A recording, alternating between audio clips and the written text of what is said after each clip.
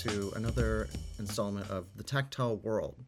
This is a podcast about the work of care, and especially talking with care workers about their experiences and trying to figure out where care work fits in the contemporary political economy of the United States, but really this globalizing world in general that we all live in.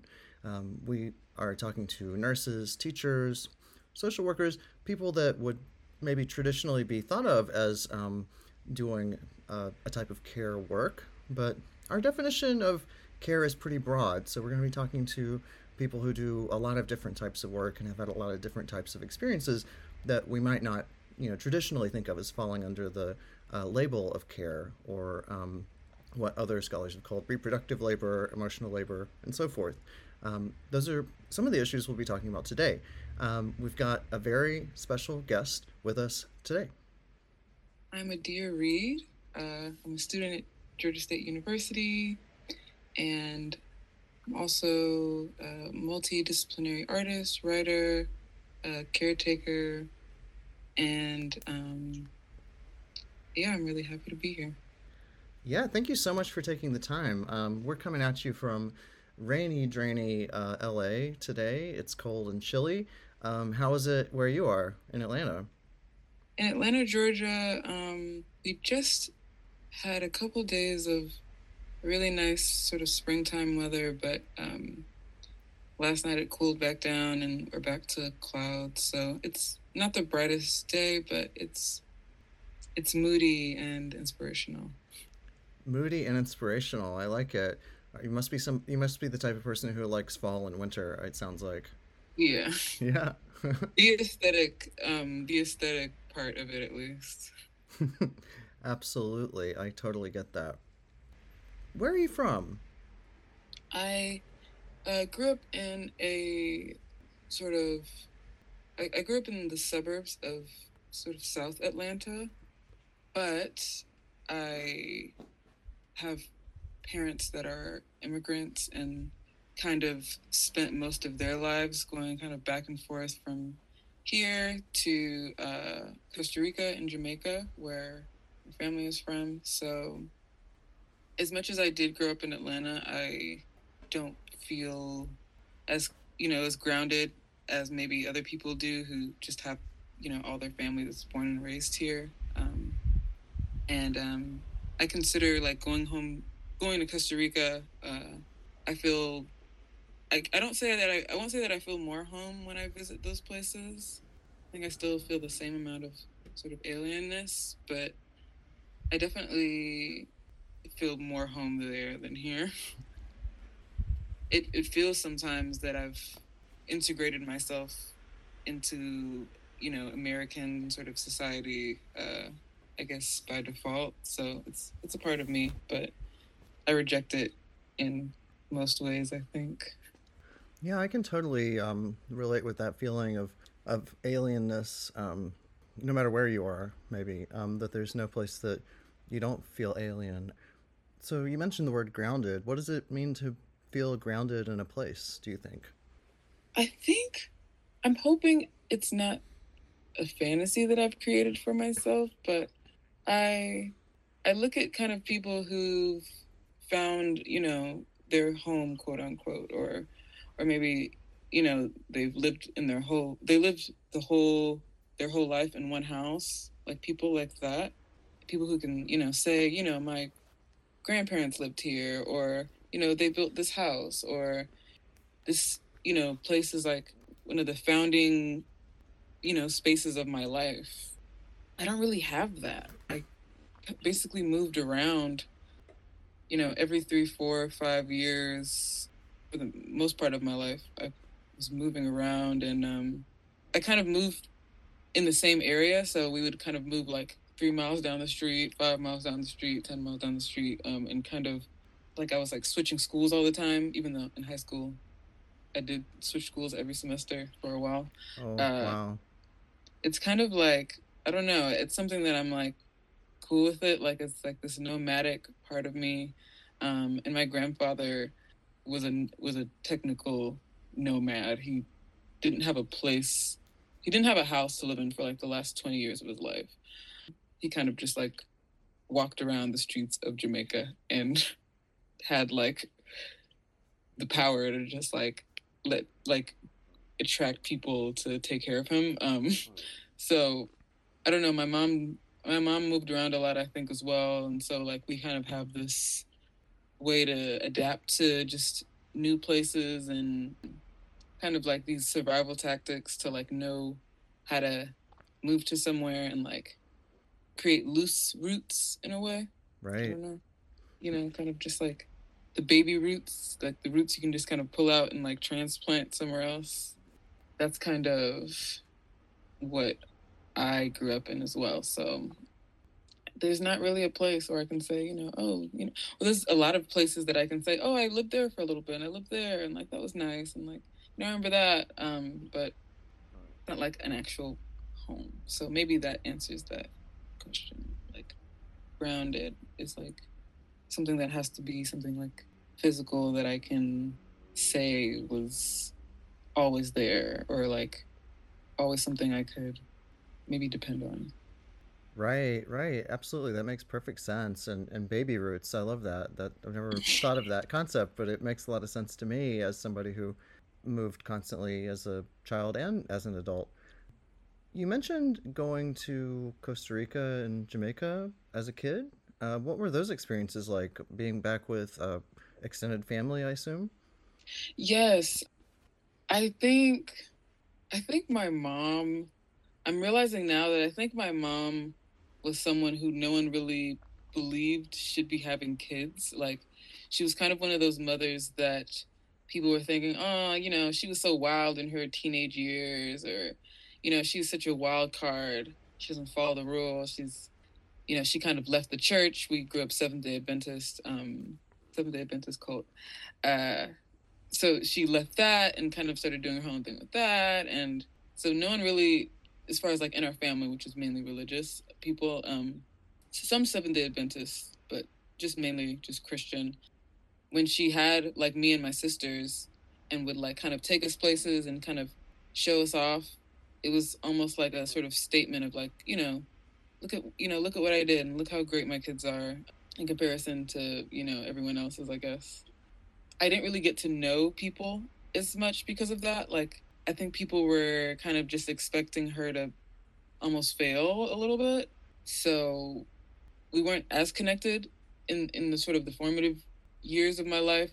And we were kind of always like, because my mom's a lawyer as well. So there weren't many people that kind of understood like what it meant to be a lawyer and to have like three kids, single mother, running a law firm. Like that was kind of like our little lifestyle was kind of something they couldn't grasp. Like our family couldn't really grasp. So in a way, we kind of just kind of stuck to ourselves. Even when we did travel, we were like very like sort of tight knit. And I think when I visit, or at least since I've visited, getting into my teenage years, I don't really spend much time visiting family. I'm more so like visiting for the sake of like the environment and like how the environment makes me feel and the people in general, not really the people that are in my family, but like just the whole culture. Like I'm just trying to absorb that because I'm I'm not a very family oriented person, I'm realizing. I love the idea of families and units and people caring for each other and stuff, but as far as my particular family, I'm like a bit, I don't know, I don't have the connection or the orientation with everyone that I think would make, the relationship stronger and things like that. But regardless, I love knowing that I'm from the Caribbean and that I'm from Costa Rica and that I'm from Jamaica because it's such a powerful like feeling to know that I'm connected to the history of those places and the people and to kind of know where I'm from. Like that's the most important thing to me. So Right, right. Of course, I totally get that.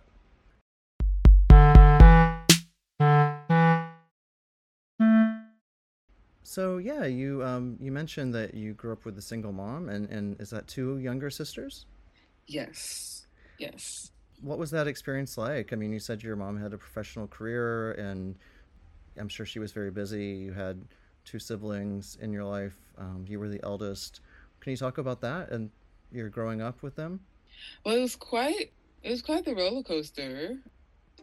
So I think a lot of kids have this like memory or this there's like this story that I hear a lot about, oh, when I was young, I got a new sibling and, I didn't want a new sibling and, like kind of Mm-hmm. took out this anger or whatever about it. And I don't think I had any sort of feelings like that at all. I think I was the most maybe indifferent to the fact that this is happening, like that I was getting, these new siblings. So that was when I was 4 and when I was 7, when I, gained 2 younger siblings. And then I think another thing about my whole sibling situation is that my mom was basically like unable to have kids for like 4 pregnancies. So when I happened, it was an accident, and it was kind of like, oh, I can have kids. Like this is cool. Like this is great. This is wonderful. And so it was, I think, even crazier when she had 2 more kids, because at that point she was 30, 39 and 45, which is like, that time when it gets, a lot more risky. So I not at the time I didn't know all this, but like I think we were almost like these miracles that, we could kind of do no wrong. We were perfect. We got everything we wanted. She kind of spoiled us in a way that made us feel really sort of incubated from the rest of the world. Like we kind of just got to play and got to just be, 3 little girls. And there was like a really strong effort to keep us like sheltered from like the sort of evils, the violence of the world and all that. And I don't I don't think it's possible to just fully shield anyone from that. I think like nature is violent.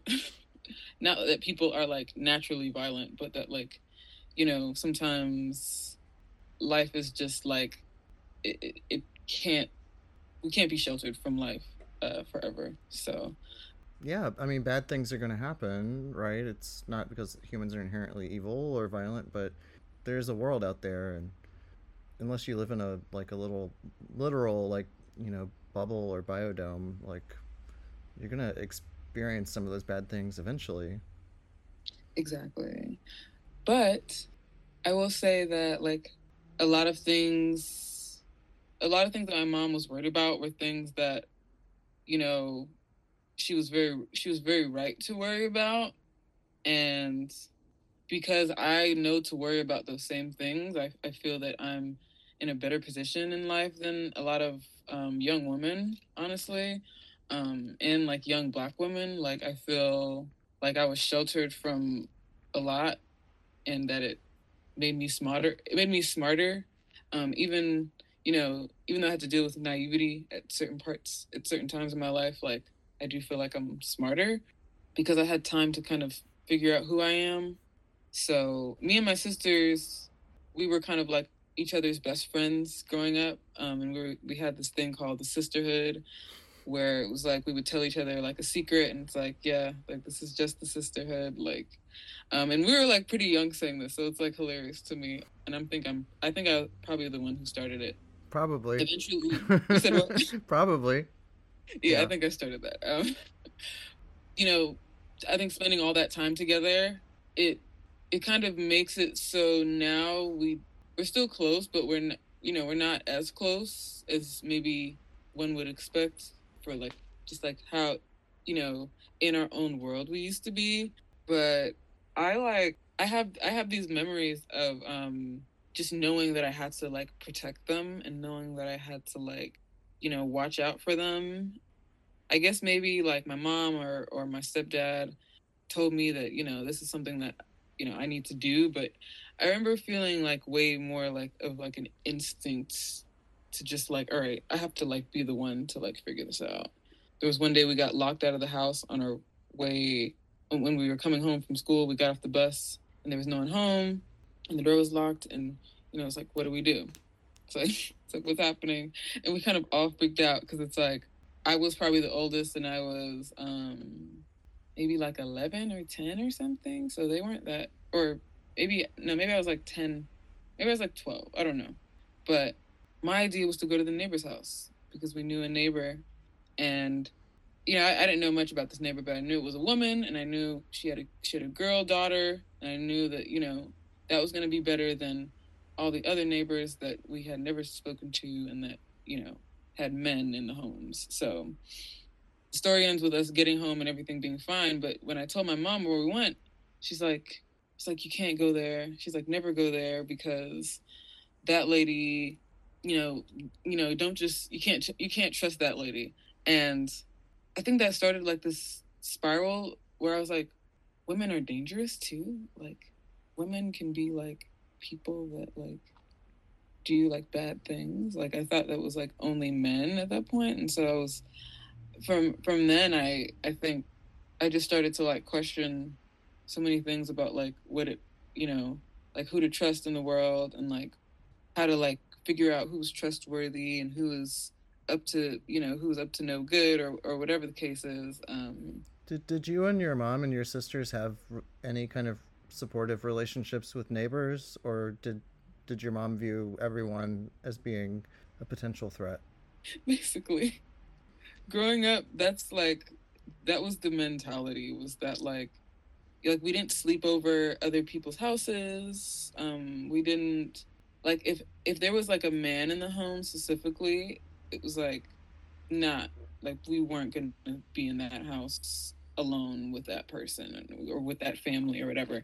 Like, we had church people that we were closer with, and even with that, my mom was extremely selective about who we could just like be sort of in their home. Like in public spaces, I think we were like, we always got to just kind of be free and explore, and everything is fine if she was there. But like unsupervised, like I think I have maybe, we had one neighbor that, no, because we knew their family, so it wasn't like it was just like a random neighbor. It was like a family friend basically. So I was like very sort of sheltered from any community. Like, and we were in the suburbs for most of my life. We were in some difficult neighborhoods, like in my younger years. So it's like I kind of understand kind of her viewpoint. And she grew up in New York, like in the 70s and 80s, 60s, yeah, It was 60s, 70s, and it was a 80s. rough So time in New like, York. yeah. So she's like witnessing people like, shooting up, on, on their porches and like on the way to school, and like she's like witnessing all that as a kid. And then with us, she's like, yeah, like you guys aren't gonna be on the streets. You guys aren't gonna just be wandering around. You guys aren't just gonna be like unsupervised, like how she got to be unsupervised growing up. So Right. I wonder, how do you think this tradition of mistrust that your mother inculcated in y'all, how do you think that's carried over in your life? Like this, like being instructed to not trust people. Like, is that something you've struggled with as you've become an adult? oh, definitely, definitely. Um, but almost like adversely. So growing up, I was very trusting. Well, my mom assumed that I was very trusting of people because, before I even started school, so like 3 years old, 4 years old, 5 years old, I would run up to people and be so welcoming, and I would jump in people's laps and I would say, hey, and, I would just like kind of do whatever. I was, and it was always something that I think she was thinking about, like, okay, I got to make sure like I get that out of her like soon, because I can't just have her jumping in any man's lap and getting taken advantage of and thinking that, you can just trust anything anyone says. So I think she was extra hard on it because of that. Kind of like scared her, just me as a kid. I mean, as like a teenager, you go through that phase where you're just like, oh, like my parents don't know anything. Like I know so much. And so I went through a phase where I'm just like, yeah, whatever my mom is saying, like that's not what I'm doing. And I kind of got into a lot of situations where I was getting taken advantage of, and I was like kind of being a little silly and needing to be more critical and skeptical of people. I just had to like relearn that myself of like, okay, like assume. I try not to assume the worst in people first. I do try, but what I mainly take as like my way of living is to give everyone a chance to prove me wrong or prove me right. And if I'm proven right about, someone, maybe having an intention to, manipulate or whatever the case may be, I become like a wall. Like then that critical sort of part of me is just always on, full alert. And because of that, I'm not in a lot of like social circles. Like there may be one person that I'll say, okay, well, not one person, but in the different little circles that I am in, I still only sort of interact with maybe one or two people, maybe in that scene, or like I don't find myself just in groups of people all the time, and sort of interacting with a lot of people, on a consistent basis. It's very like I'm very selective, and I'm very quick to be sort of to throw my guard up because I do have a high standard for like how I want to be treated, I think, and how I think like I think we have to have standards and sort of stick to them or else we won't get what we want. The few relationships that I'm in, I feel that they're at the brim of everything that I'm looking for. And it's like, that's to me worth feeling like left out or whatever the case may be. It's worth it to have the highest quality of, relationships. Rightly so. I agree. And part of the reason why I asked is because my mom was also a single mom, and she also inculcated in me, for my own good, a deep suspicion of everyone, as that everyone has nefarious motives, everybody's dishonest, because that was based on her own experience. So, I mean, it was not out of nowhere. And she was doing that to protect me, but I've had to try to unlearn some of that as an adult because it can block you off from relationships with people if you go into everything with the highest level of mistrust. I've just had to negotiate that. So that's part of the reason why I was interested in sort of what your experience was. Yeah.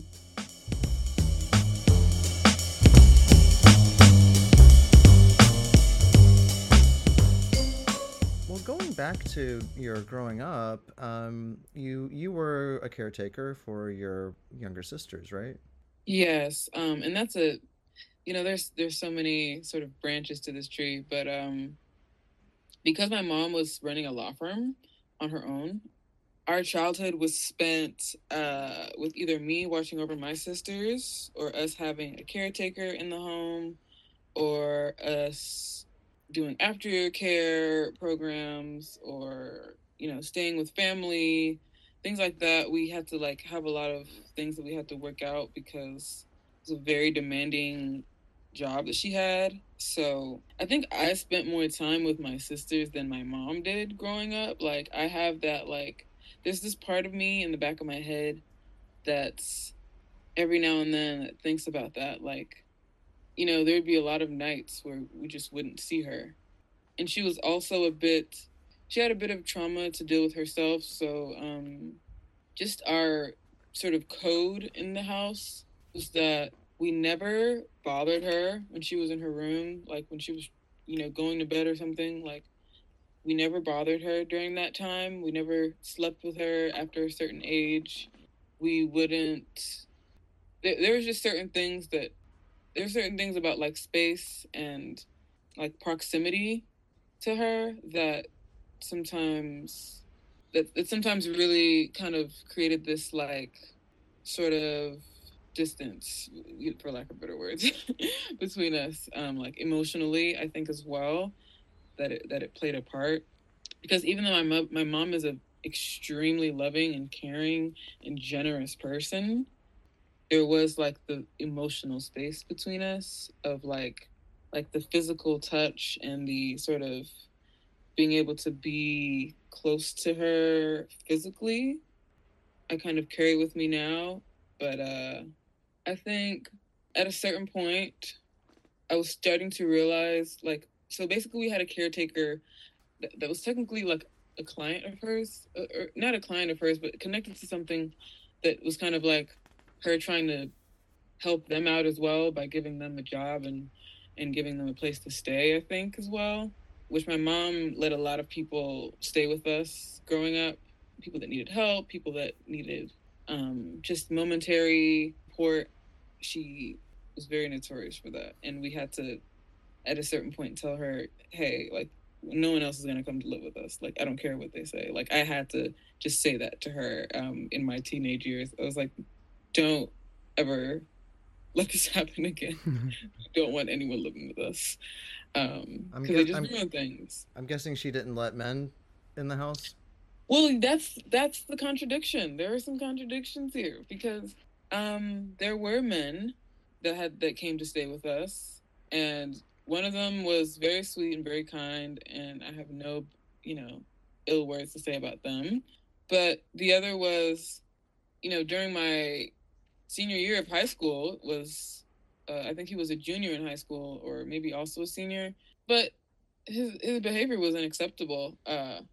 It's such a complicated story. At first, we were dating, and then we stopped dating almost instantly. And then we were kind of just friends, but then even more so, like, because he was also Jamaican, my mom kind of felt this like thing of trying to help out this young guy, and it was just like this charity case, and he was just like putting on like the sob story for her, and like was quite like, he was very aware of like how he was kind of like pushing himself into this sort of arrangement. Like, he knew what he was doing, but I was so repulsed by him that I just kind of kept my eyes out for anything that he could possibly be doing that's like, unethical or not okay or inappropriate. And eventually, we got him out of there. It was when my mom realized he wasn't going to school anymore, which was like the terms of which he was staying with us.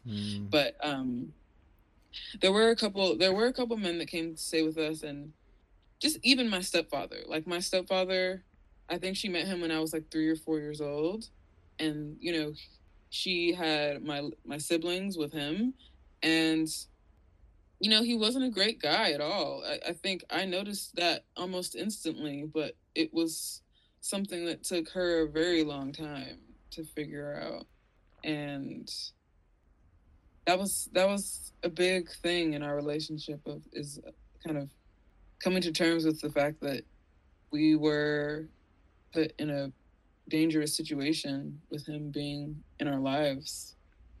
I know at the heart of everything that she does, she's a caring and kind person and sees ways to help people, and it can be blinded by the ways that she can help people, I think, as well. So that's one thing that I made sure that, like, I didn't do. Like, instead of, like, I never wanted to be that caring. I never wanted to be that caring that people had the chance to, like, pull the wool over my eyes and kind of make me feel like no matter what they do, they need help, so I gotta help them. Or I watched that, and I knew my stepfather was a bad guy, but I just wasn't old enough to know how to articulate that. But I had the instinct. You've talked before about taking care of your sisters. Did you feel like you had an obligation to take care of your mom too? Yeah, I think I was very in tune to her problems at a certain point. And I think to this day, I'm a little too, sometimes I'm a little too in tuned to the point where I'm like forgetting that, like, I have to still hold her accountable for, like, just like the ways that she affects me. So it's definitely something that I think I picked up on. And I watched my stepfather kind of be, it wasn't like this super sort of violent abuse, but it was definitely him like using the strength of his body to stop her from exerting any strength over him. It was, that dynamic. And from seeing that, I was like, oh, my mom's a victim too, I think. Like, I think that was what my brain started to formulate, was that, like, we were both, like, victims of what was happening. I think my ability to really, like, understand what she's gone through has, like, helped me to, like, see, like, I feel like I've gone through motherhood without actually having to, like, go through it. Like, I feel like I've seen so many different stages of what all that means. And, I think it's a very, very sacred, I think it's a sacred thing, a very sacred thing. But I don't even know if this world, like, I don't even think, like, people should be having children in this current world. But I don't think it should stop either. I think we should keep going and keep mutating, see what happens. I'm glad to hear that, because I hear a lot of pessimism from people in general, but especially younger people, that no one should have kids anymore. And I say this as someone who doesn't have kids and will probably never have kids, but it, this pessimism and nihilism that, like, the human project is not worth continuing because of climate change or because of whatever, I think is not a very good thing. I mean, if people want to have kids and have families, I think they should, and there's no ethical imperative to not have kids, in my opinion. But that's just one woman's opinion.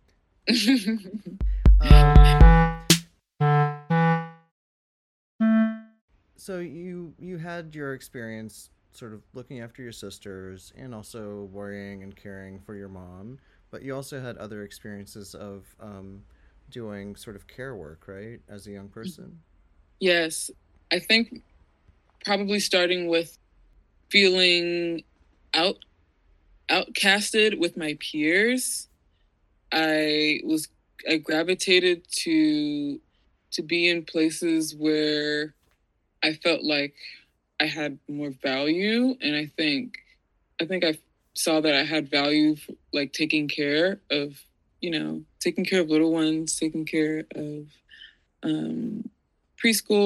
preschoolers. I volunteered at preschools, and I volunteered at my Sabbath school or Sunday school, and they would have vacation Bible school, which is just summer Bible camp. We kind of got to pick where we wanted to work, and I always kind of chose to work with, like, the younger ones, because it felt like the easiest thing, and it almost made me feel cool, because all the other girls and boys were just interested in kind of, like, mixing in with each other, and kind of having that peer-to-peer sort of kind of interaction, where it's just like, yeah, we're talking about boys, or we're talking about stuff that we like, and I didn't really want to be a part of that, mainly because, like I said, I grew up sheltered, so I kind of probably had some social things that I had to figure out as well.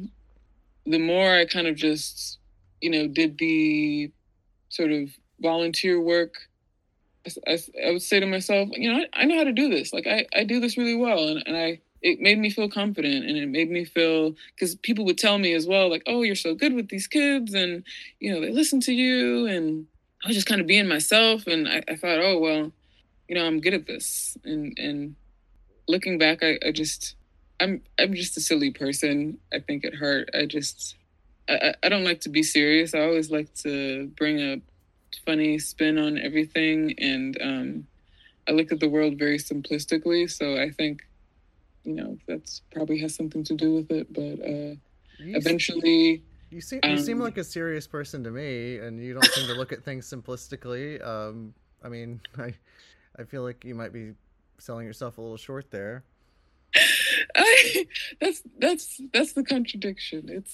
It's just I think that's the distance between maybe how I think and then how I act, I think, are always contradicting each other, because it's something people tell me all the time. They're like, people are always saying, before I knew you, I thought you were going to be a lot meaner and or something like that. Like there's always like this difference between that for me. But anyways, I felt like I kind of found what I wanted to do almost. So as much as I was always into art growing up, when people would ask, "Oh, what do you want to do?" Because that's always something that they ask children for some reason. Is what job do you want? And I would always, at first, I would say veterinarian, and then I would say I want to be a teacher. And then once I got into my teenage years and I started learning more vocabulary, I would say I want to go into early childhood education. And I started to specify, started to get to the specifics. And people started to, I guess, catch on to that, like family friends. So I would get sort of little gigs to babysit people's kids and things like that. And it was a way to make money. And I thought, you know, I didn't think much about it actually. But once I started to homeschool for a family friend and really got to kind of watch these kids grow up in a very like in a way that I hadn't really sort of witnessed before, you know, from that perspective of more, you know, more mature view, it really started to make me think about what it meant to be taking care of someone else's kids. Hmm. Can And you tell me like why it's different, like babysitting an 8-year-old versus homeschooling a 16-year-old? Like why that made you see things differently? I think there's a certain point where, or at least there was a certain point for me that I felt that I wasn't able to relate, you know, my ideas well enough to people that were like closer to my age at the time. Like I felt like it felt like I could teach any little kid, I could teach any 4-year-old some shapes and some numbers, but like when it came to explaining why, you know, these more complex things, these more complex ideas, I didn't I found that maybe I wasn't equipped and maybe I wasn't the person to be doing that explaining. It's something that I'm still grappling with, but the ages that I was homeschooling kids or this family was from like so really from like I was babysitting them in well they were in second grade and first grade and then a little bit in third grade, but then in fourth grade was when we were homeschooling. And then after that was when I was tutoring and just tutoring, babysitting, and kind of just a little mix of everything. There gets to be a point where things get very complex and things get very like there becomes a need for like almost like a mediator for information and for like getting for communicating things that need a lot of explaining. Okay, I'm going to stop you right there because this sounds very interesting. You were a tutor for kids that were being homeschooled, right? And it sounds like you were supposed to teach them some things and maybe the parents didn't like what you were teaching them, or am I getting that wrong? Well, it's very you're very very close. Okay.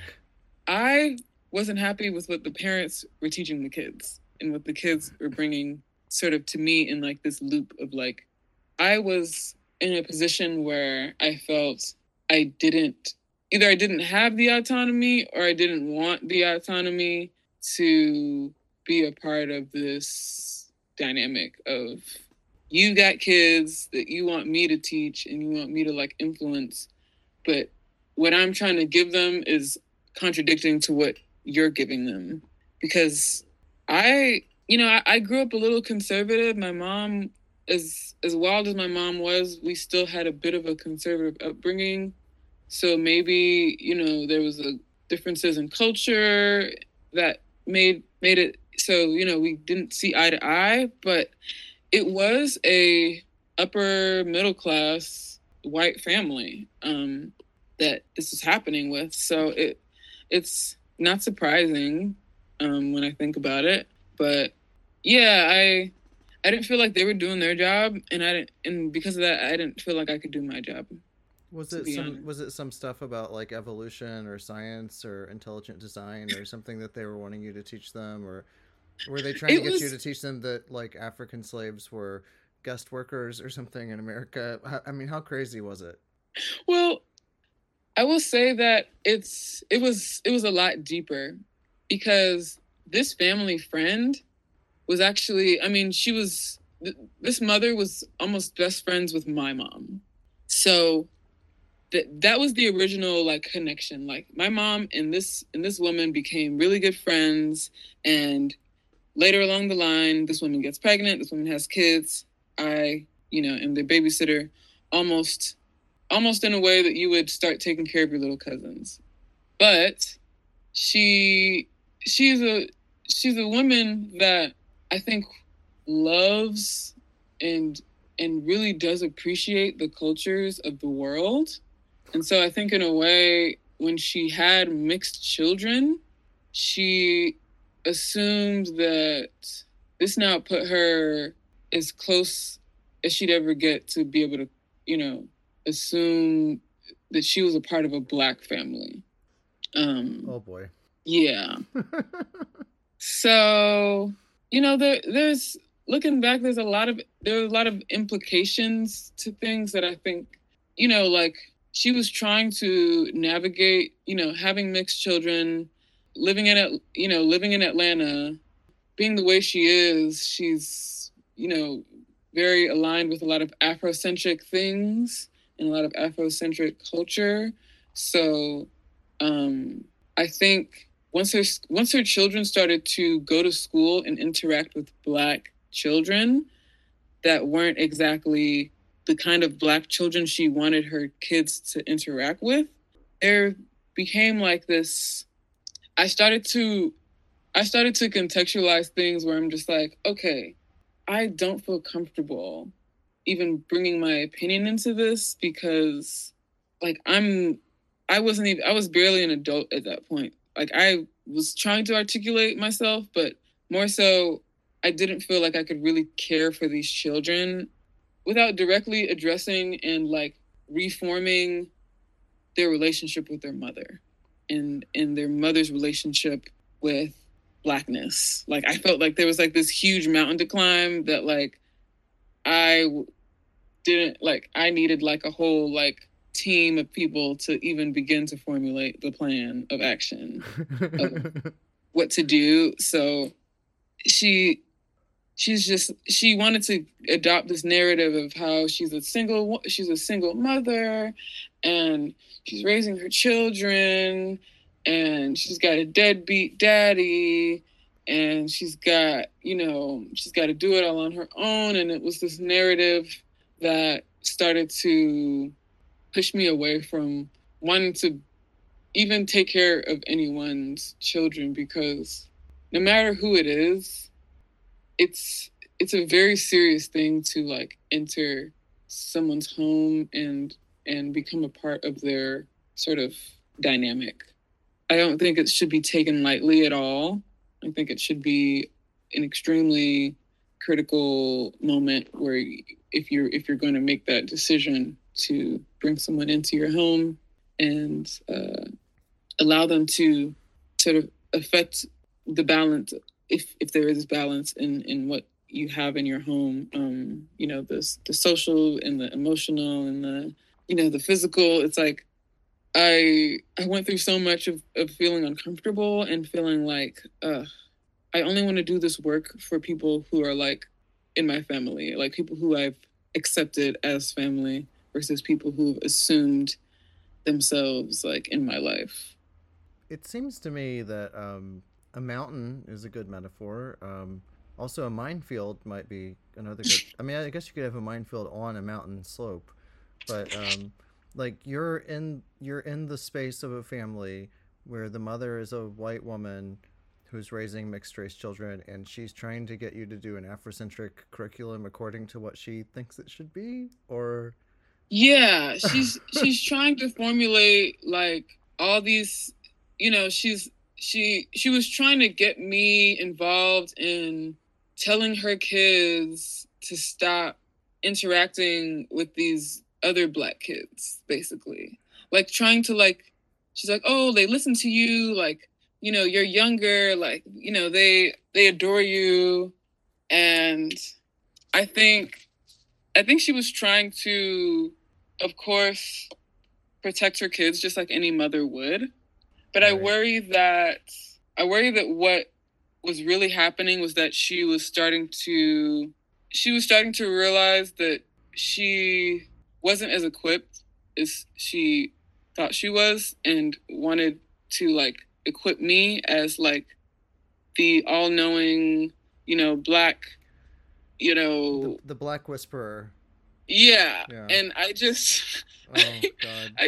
I couldn't. Like, I tried, but I felt uncomfortable, and I knew there had to be a reason why. I knew there was something wrong about what was happening. And more so, I knew it wasn't my place. And I do feel sorry for these kids, but I also I've learned that I have to not take on like everyone's problems, because like if I were to sit down and think about all the kids like in my life that I've met that I wish I could like have all this influence over in their lives, like there's so many kids that like I know deserve better. But like when someone has a child, I'm realizing that yes, it takes a village, but I think that whole thing about it taking a village, to me, should imply that you already have that village. Not even already have that village, but it's such a complicated thing for me to even try to formulate in my That's head. an interesting. But That's interesting though. You're like, it takes a village, but you can't just go on Craigslist and get a village. Like, the yeah, village is supposed to already be there. yeah, that's a part of the process to me, that people are, we've moved away from a lot of tradition and a lot of traditional stuff in America, I think. In some ways less than others, unfortunately. But I think like that community and that sort of like tribal sort of like way of living, it's something that I think is like so necessary if you want to like keep it if you want to like grow that, like if you want to like grow your tribe, if you want to like make it bigger and expand it, and or just like keep it alive, having a child should be like, I think people have to like earn that right.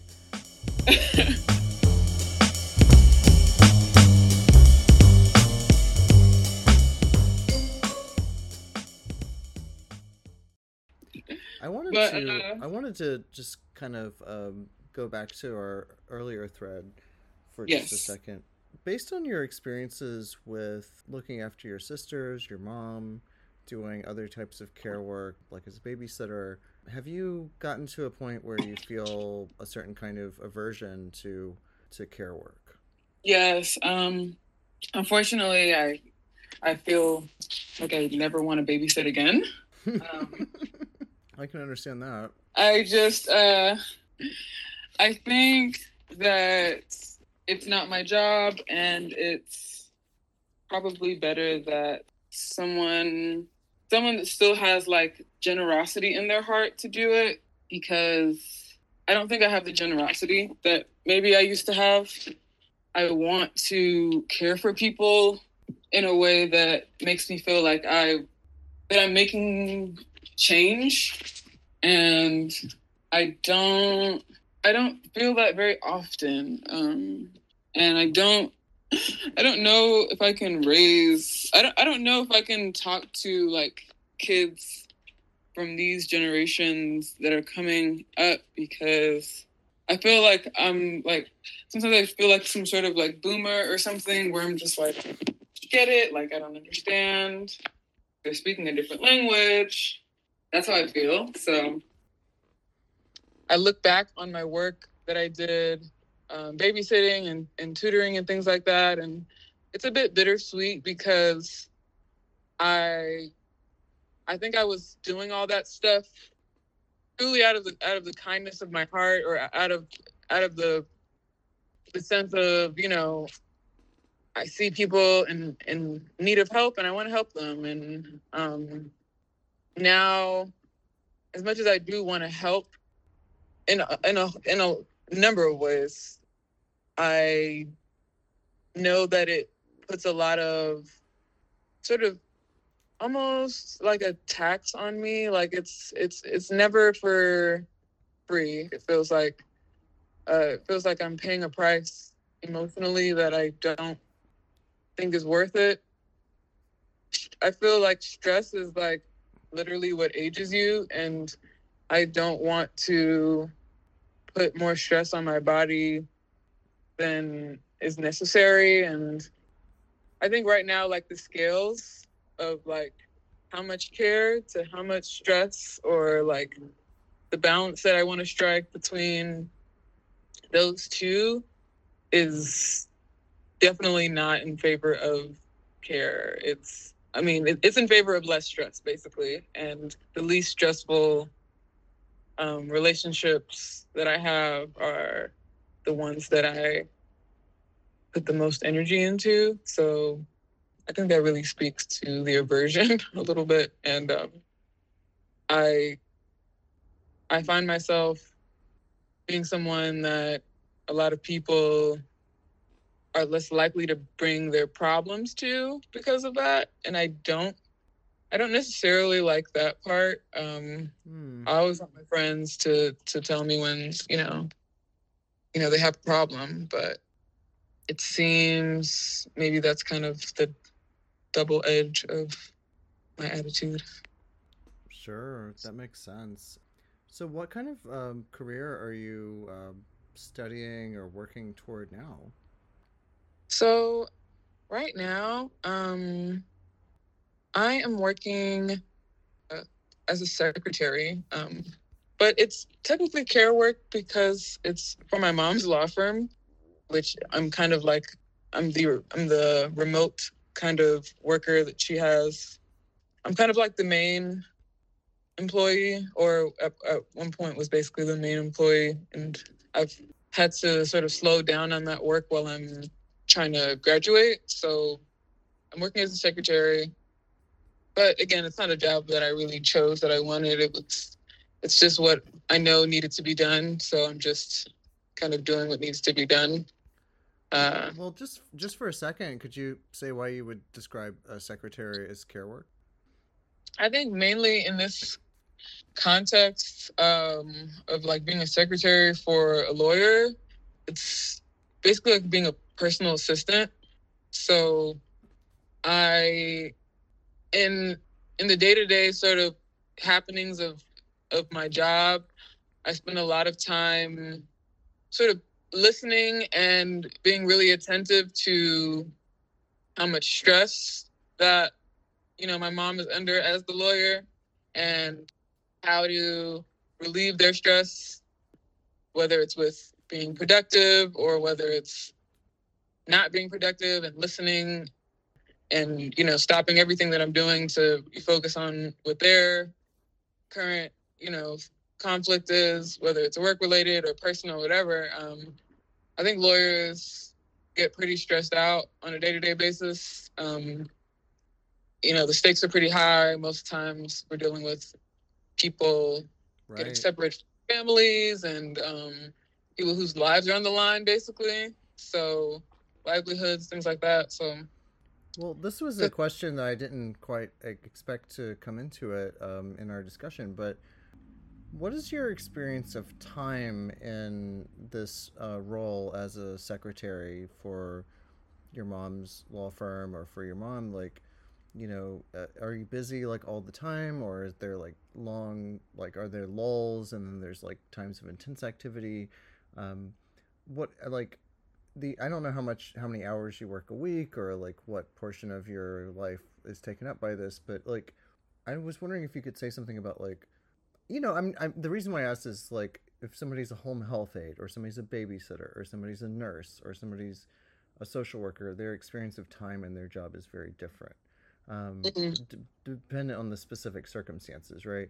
And so, I mean, I've been thinking about this through this whole series of like how people experience just the, to use a 10-cent word, like phenomenological, like the like experience of the time, and what it's like for you to be doing that job. Is it like busy all the time, or is it like punctuated by like certain moments of activity? How would you describe that? Yes. What that makes me think of initially is, like, for a lawyer, like, you don't really have any days off. Your days off, you're still getting emails. Most of the time, lawyers have their calls coming to their personal phones as well. Some are good about it, but if you're in the position that my mom is in, where she doesn't want to, she's trying to, like, sort of save money, like single mom law firm kind of energy. So she's got a lot of calls coming to her, coming to whether to her phone or to her email, and clients are texting her at different times of the day and night, and so it's kind of like a never-ending sort of cycle, unless she puts in so much effort to sometimes just not hear anything about the job, but it's kind of like always in your head. As a secretary, her right-hand person, it feels like when I'm, like, working with her, time more so really slows down. When we're kind of working on something, most of the time it has to do with paperwork. It's very detailed, specific sort of formatting and language that we have to use.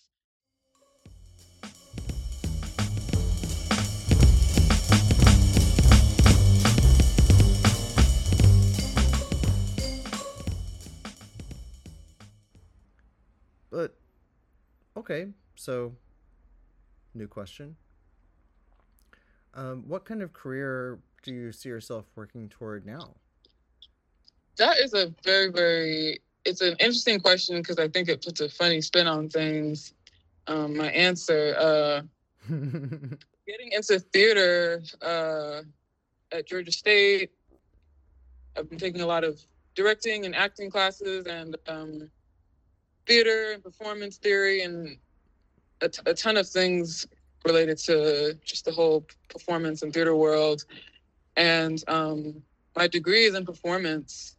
Basically, it's an interdisciplinary acting degree.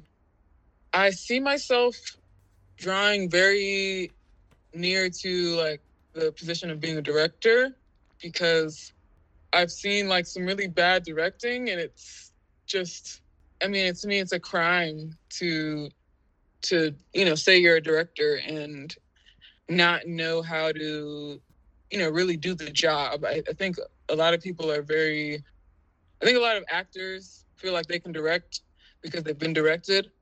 Right. But, but I don't really see, I see a lot of, like, failed attempts and a lot of things that to me are very clear that aren't clear to others. And so I've been wanting to direct, and I've directed some short films, and I've always done my own creative direction for performances and stuff that I do.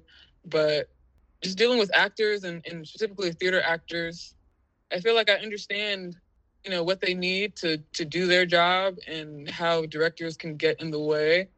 So it's just so painful to watch, and it makes me just want to do it myself to show people how it's done. But directing is, in my opinion, very much so care work, and it's definitely all about how much you care about the script, the actors, the theater itself, how much you care about, the message, and it's there's so many ways to be negligent in that way. So how do you think your experience, like, dealing with children relates to your ability to deal with actors? that's a good question.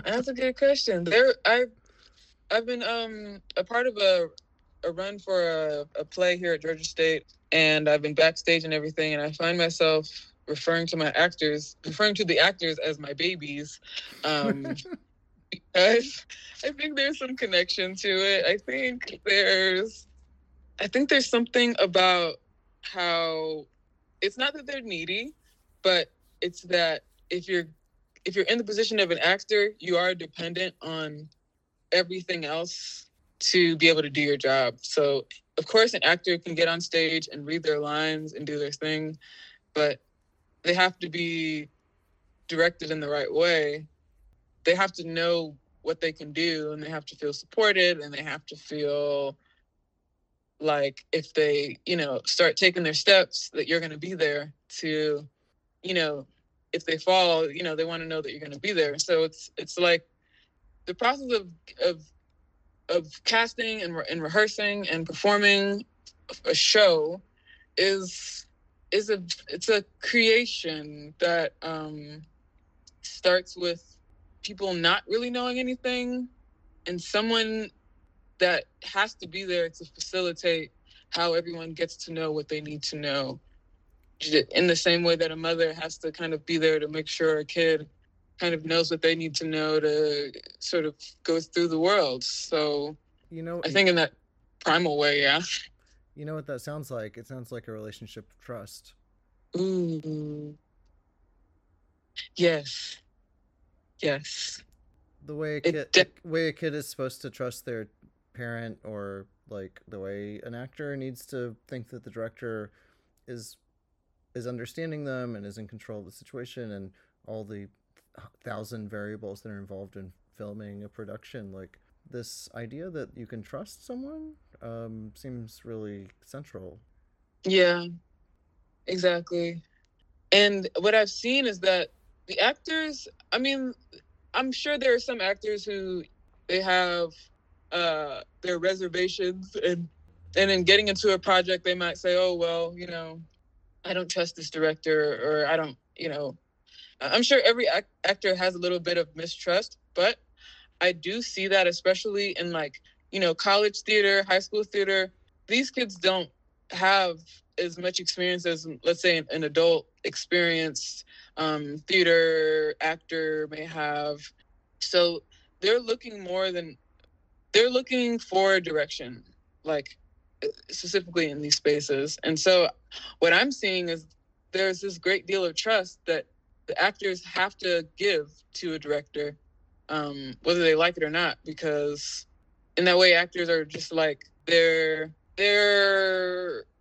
like I said, I feel like they're kind of dependent on the whole process to be able to do what they need to do.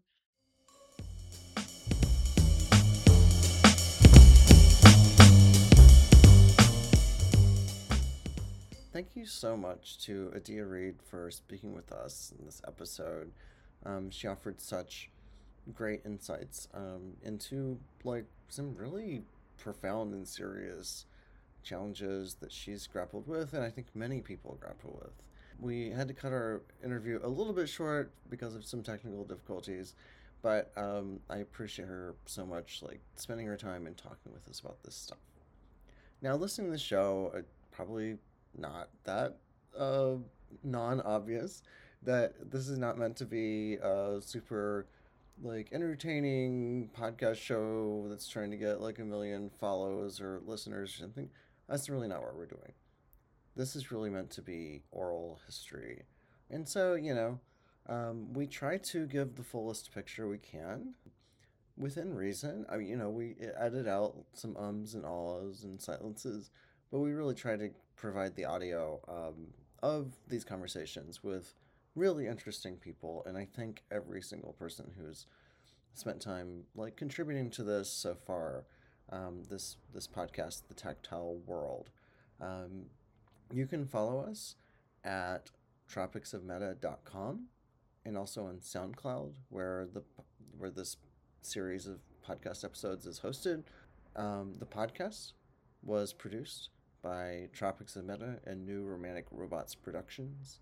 Our theme music is by Tender Pony and Fat LX. And I'm your host, Alex Safe Cummings. And I appreciate you very much. And, if you can help someone today, just do what you can. It's good enough. All right. Have a great day. Bye-bye.